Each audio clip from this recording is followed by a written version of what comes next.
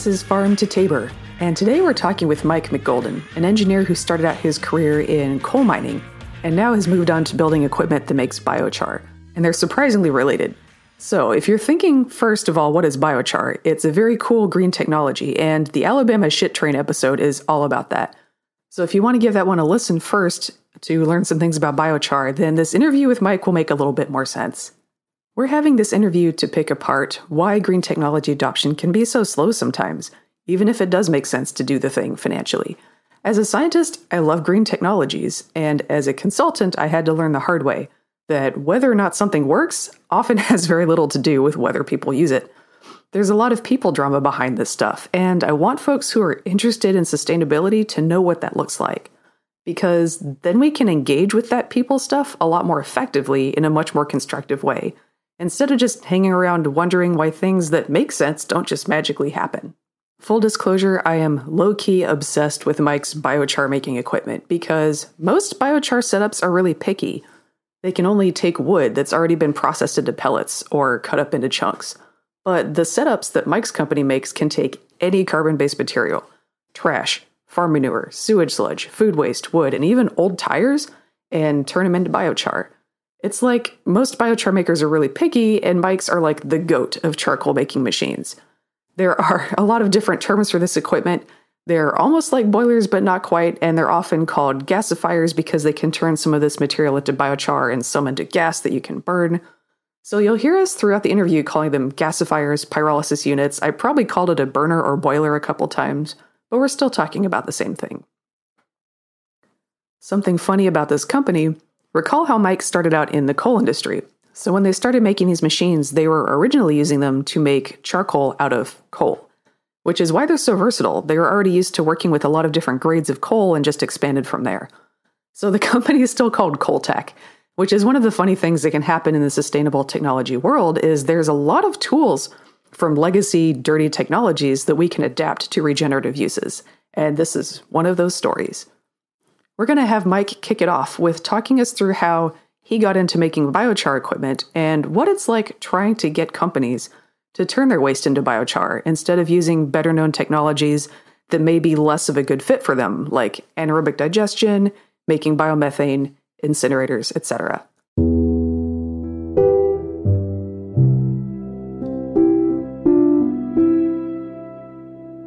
And I think there's a lot of reasons for that. And I think from our standpoint,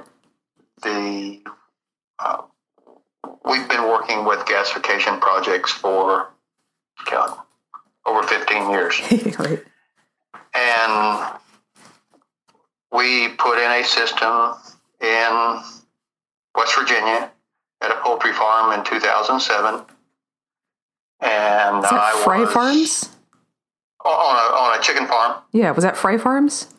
Yeah, Fry Farms. Gotcha. Or Fry Poultry, yes. Cool. And I was on top of the gas fire putting bolts together on the roof, and a professor from the university looked up and he says, "Can this thing make biochar?" And I said, "Sure it can." I said, "What the hell is biochar?" I had never heard the word before. Amazing. And that kind of started us down the path. And if you look at the history, in 2007 there were 3 publications written worldwide about biochar. In 2015 there were 5,500. Okay, so that's quite an explosion in interest and knowledge there. Yeah, it is just grown exponentially.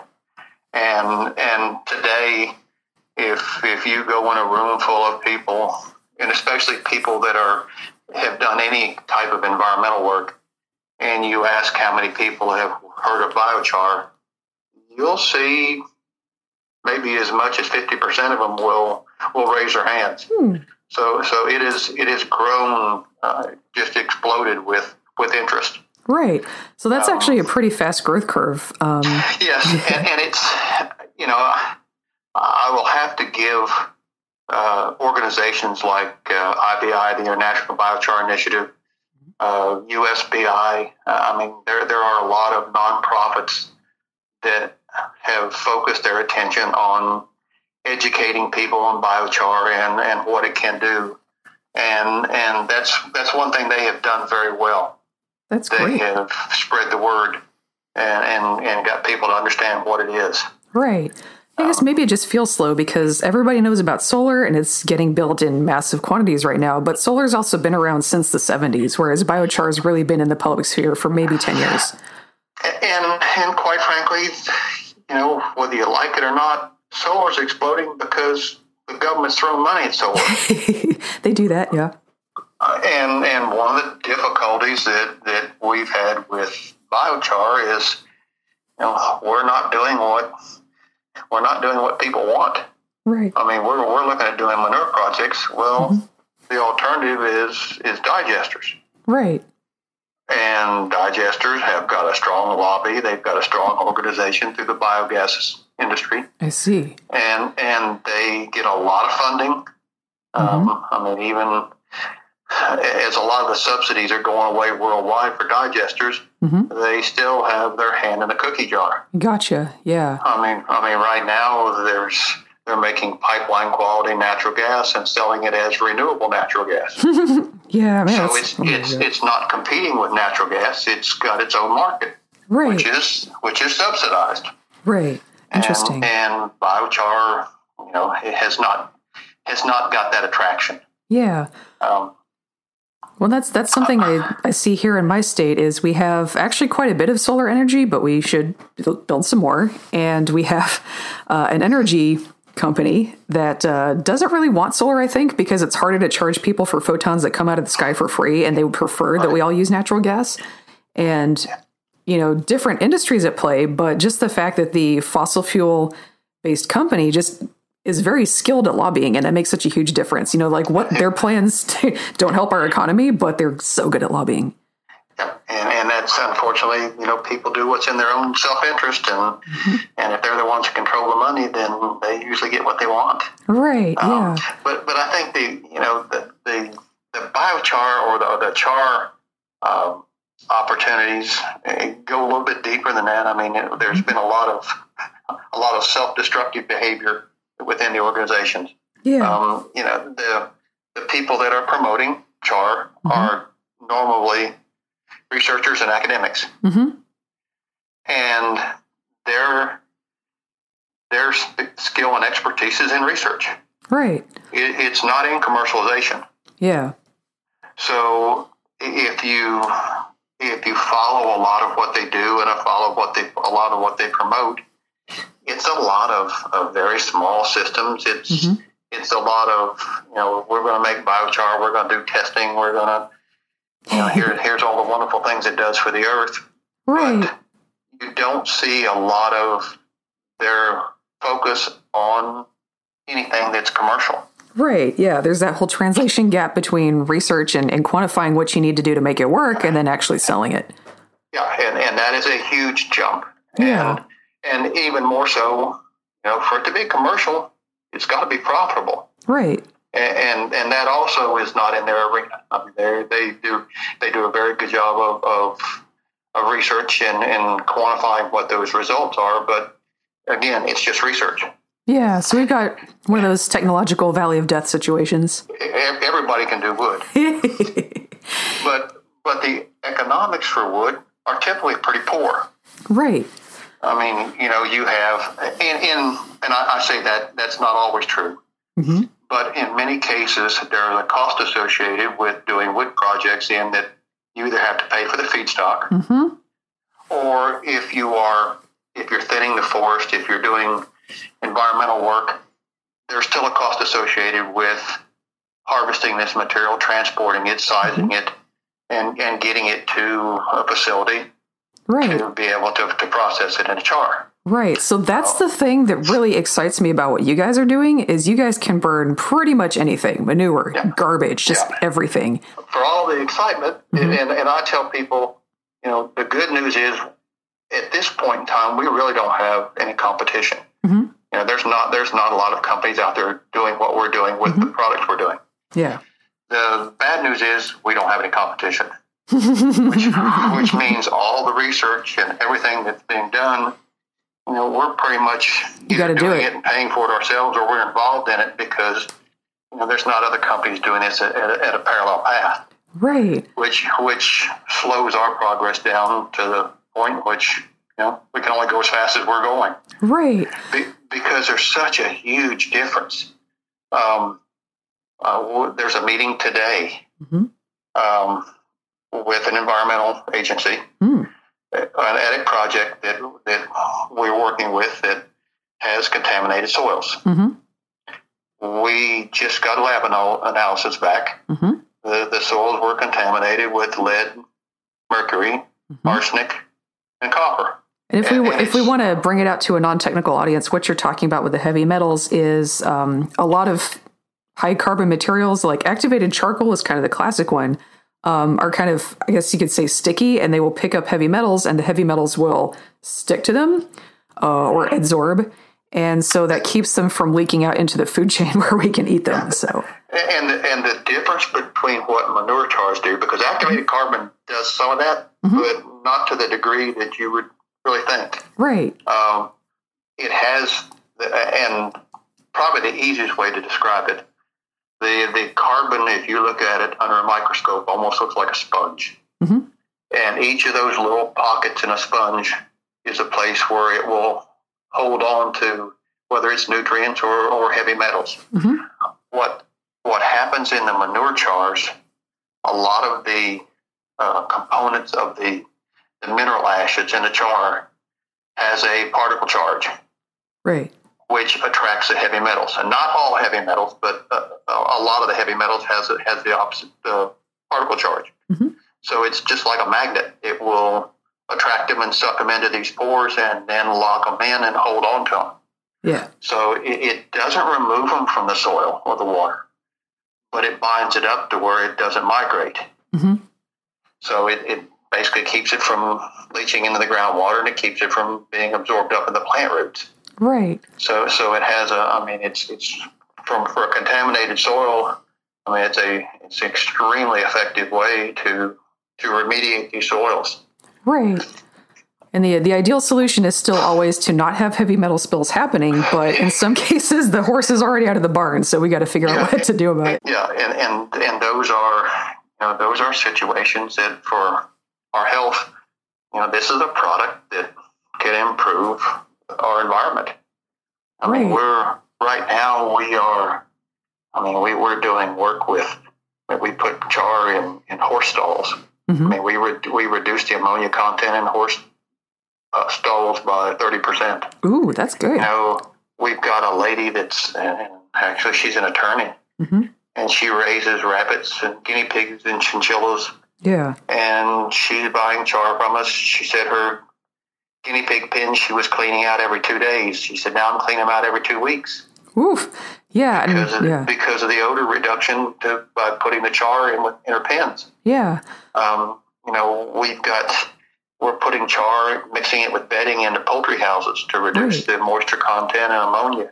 Right. And I guess for a non-technical audience, we should kind of talk this one out. So a common problem anytime you're keeping animals is, they pee, and that's going to turn into ammonia. So a lot of that classic pee stink that we love so much is just ammonia.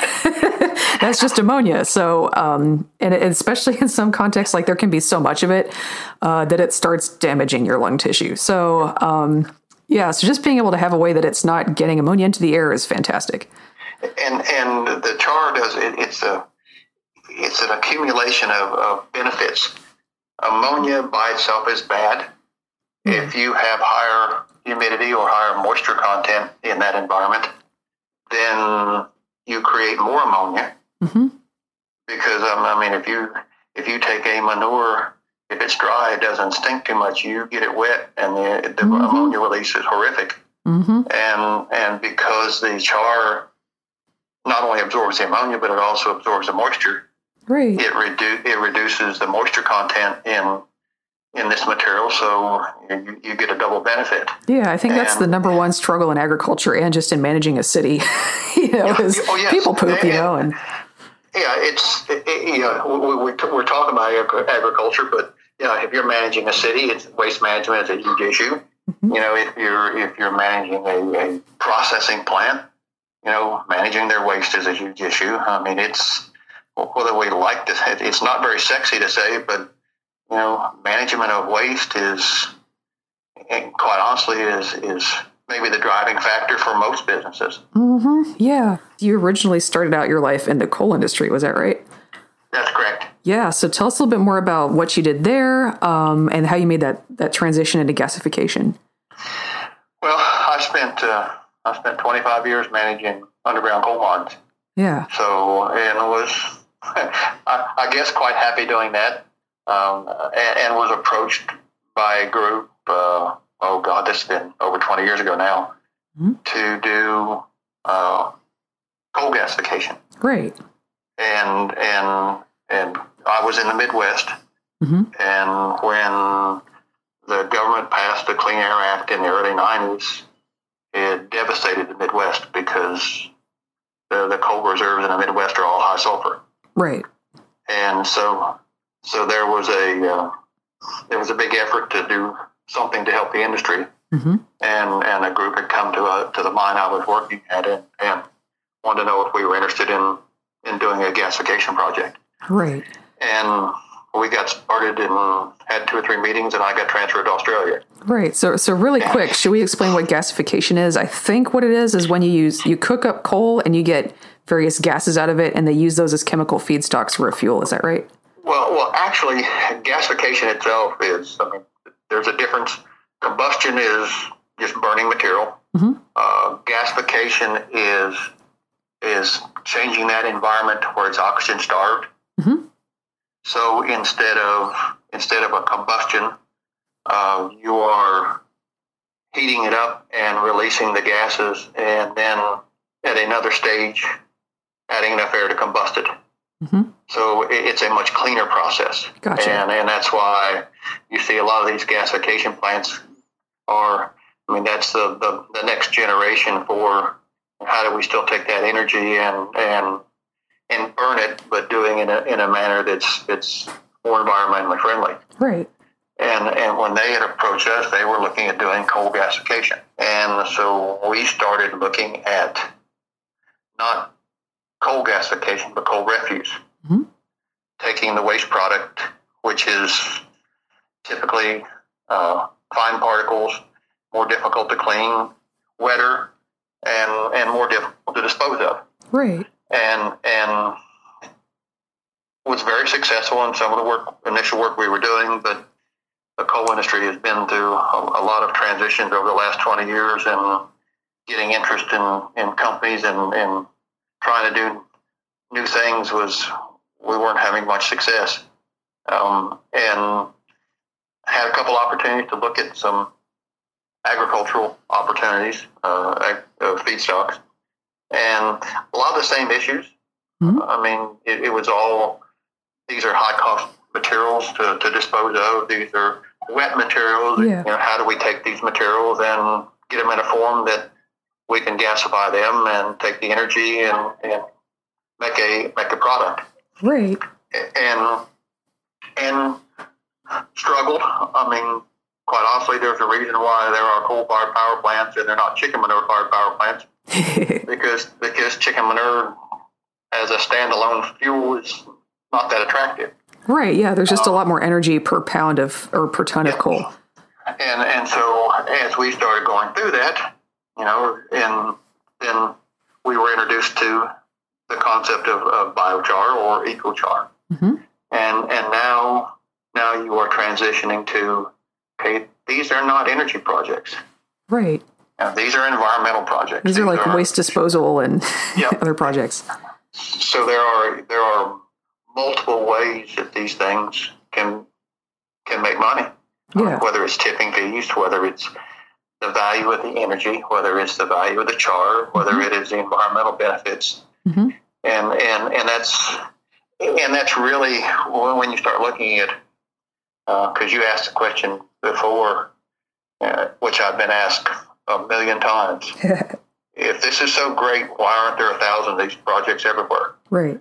And identifying, we have a technology that works. And I've got projects that are running. I can show people that it works. but that still doesn't mean that it's economically feasible for them. Right. And that's the piece that you have to do is find a customer, find a situation, and find how if we put a system in, can we make money either for ourselves or for them or both? Right. And that's a combination of, do you have someone that's spending a lot of money hauling their material off? Mm-hmm. In some cases, we've had some projects that alone makes the economics make sense. Right. We've had projects that they have an energy need. They're paying a lot of money for energy, and the energy that we can produce provides a benefit. Yeah.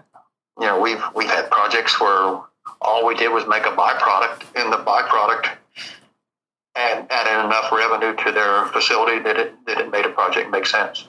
Yeah.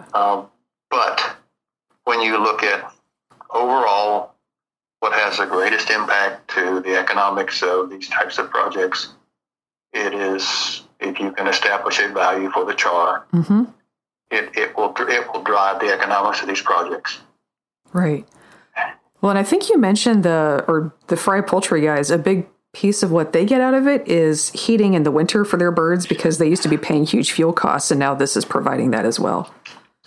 That project was I guess for want of a better word, that was a demonstration project. Right. It was, the farm was much too small to be something that was economically feasible on its own. Right. The farmer, Josh Fry, spent a lot of time and energy mm-hmm.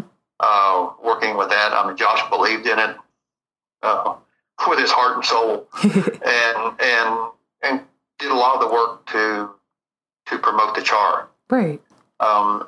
He's and I think Josh he's still working with a group in West Virginia, mm-hmm. Trying to develop larger scale projects now. Right.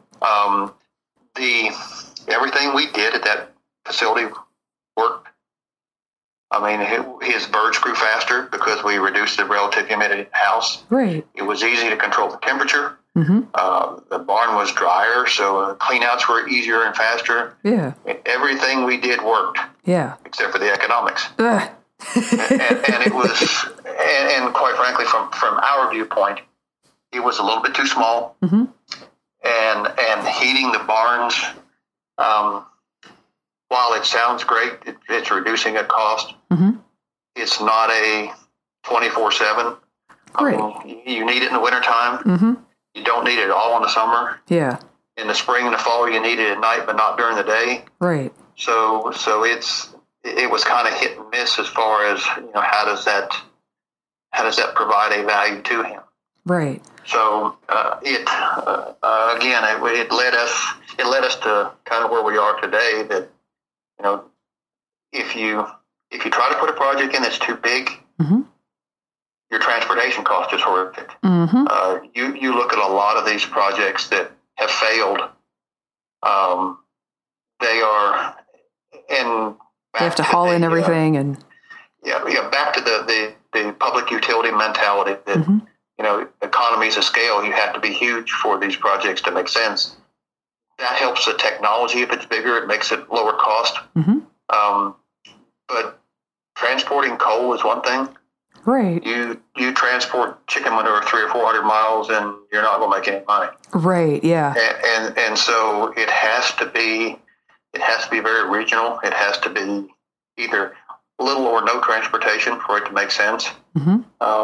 But then on the other hand, if it's too small, then your operating costs are too high because you're not getting enough throughput for the amount of labor that you have to put into it. Right. So we see there as being a niche. There's a range of sizes that fits very well, but you can't be too big and you can't be too small. Yeah. Have you gotten any projects for municipal sewage sludge disposal?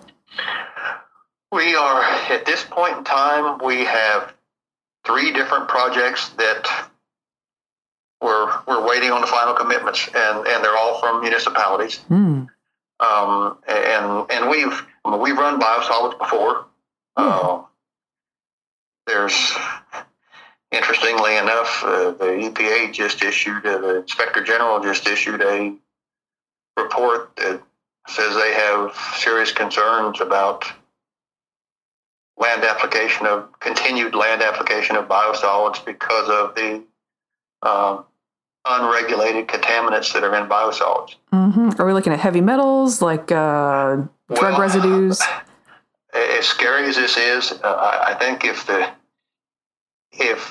majority of the people in the United States knew how much of our human waste was being spread on the land, I think people would be appalled. Yeah, well, I mean, you can either put it on the land or you can dump it in the ocean. Like, those are your two options, right? So we got to figure out how to do this. And the problem is most of the treatment that's being done does not get rid of the hormones and the endocrinetic disruptors. Right, drug residues. In our waste. Yep. And when that gets into the soil and eventually into the streams, we are mixing up the reproductive organs of the fish. Gotcha. So a lot of those drug residues are coming from sewage treatment, either from land application or from like the liquid portion of sewage that gets kind of the chunks strained out, more or less cleaned up, and then we stick it in the water, but the drug residues may still be there. Yes, and see, the agricultural, the manures, you don't have that. You do to a lesser degree in dairy manure because there are some hormones that they use. But typically, manures don't have the hormones that we see in human waste. And it's a scary proposition because what happens is we're going to have fish that can't reproduce, and then we're going to end up with no fish. Awkward. If you take a typical wastewater treatment plant, they will separate their solids from liquid. Yeah. And the solids, the biosolids, is what they end up land applying. And when it comes out of a normal treatment plant, it will be 75 to 80% moisture. And there are, depending on the states, there's different places where you have regulations that require them to make what they call a Class A biosolid, which basically means they have to dry it. And so now it's 8 to 10% moisture material, but it's the same solid components. Right. What we do, we will take and that if it's 100 tons of wet biosolids, that will dry down to 25 tons of dried biosolids, and we will gasify it, and then those 25 tons will become 5 to 8 tons of char. Yeah, which is it's almost the same as charcoal. It's the same kind of like just crunchy carbon black material. Yeah, and the biosolids and the manures they're a finer product. When you look at wood char, you see big chunks of wood. Right. When you look at manure chars and biosolids, it's almost maybe even finer than grains of sand. It's a very powdery type product. Right. But what it has, it will have 25% carbon, which is the fixed carbon, which will stay, if it's put in the soil, it will stay in the soil. Amazon rainforest, just 1,000 years ago, the Indians put it in the soil and it's still black. Right. It will, because it's the gasification process, we will break down all of any of the medications, the hormones, all of that will be broken down. So you will have none of those. You will have none of the pathogens. You'll have none of the bacteria. All you will have will be the mineral constituents and the carbon. Right. So it's just, you take that many tons of sewage and you can condense it down into a really light, 5 to 10 tons of charcoal. All the pathogens and drug residues are gone, but the nutrients are still there, which makes it more worthwhile to put on land and a lot safer. Right. And most wastewater treatment plants, the volume of heavy metals is really, really small. It's not much below the harmful levels. Right. Now, you get into wastewater treatment plants that are handling chemical plants or big industrial complexes, you're going to have some of those that will be a little different.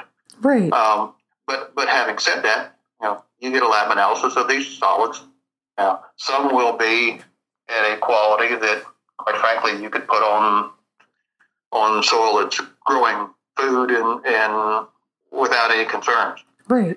You're going to have some that won't be acceptable to put on croplands, but now you've got char that, whether you use it for odor control, whether you use it for one of the things they can do, they can filter their water that's coming out of the wastewater treatment plants and use the char that's coming out of the plant itself to further filter the liquids that's coming out of the plant. Right. Yeah. So we kind of mentioned like a big part of sewage treatment is you separate, if we're going to be really honest about it, the chunks from the liquid. And so when we're talking about charring and drying the sludge and turning to char, that's the chunks. And then the liquid has to go somewhere. Typically, they'll kind of put it through a giant aquarium filter type of thing to take down the pathogens and kind of cook some of the nutrients down a little bit. But when they're done with it, it still can have a lot of those drug residues and a lot of nutrients. And so putting it out into the environment can be a problem. But if you pass it through some of this char first, the char is going to pick up those residues and it's going to pick up those nutrients. So you actually have clean water coming out the backside. So and we're working with 2 or 3 companies that already provide some type of filtration equipment or materials, and they are working with us to incorporate some of these chars in the products they make to further enhance how well their products take materials out. That's part 1 of a 2-parter with Mike McGolden, head of Coltech, about the economics and adoption of biochar. Thanks for listening to Farm to Tabor. We'll catch you on the next one.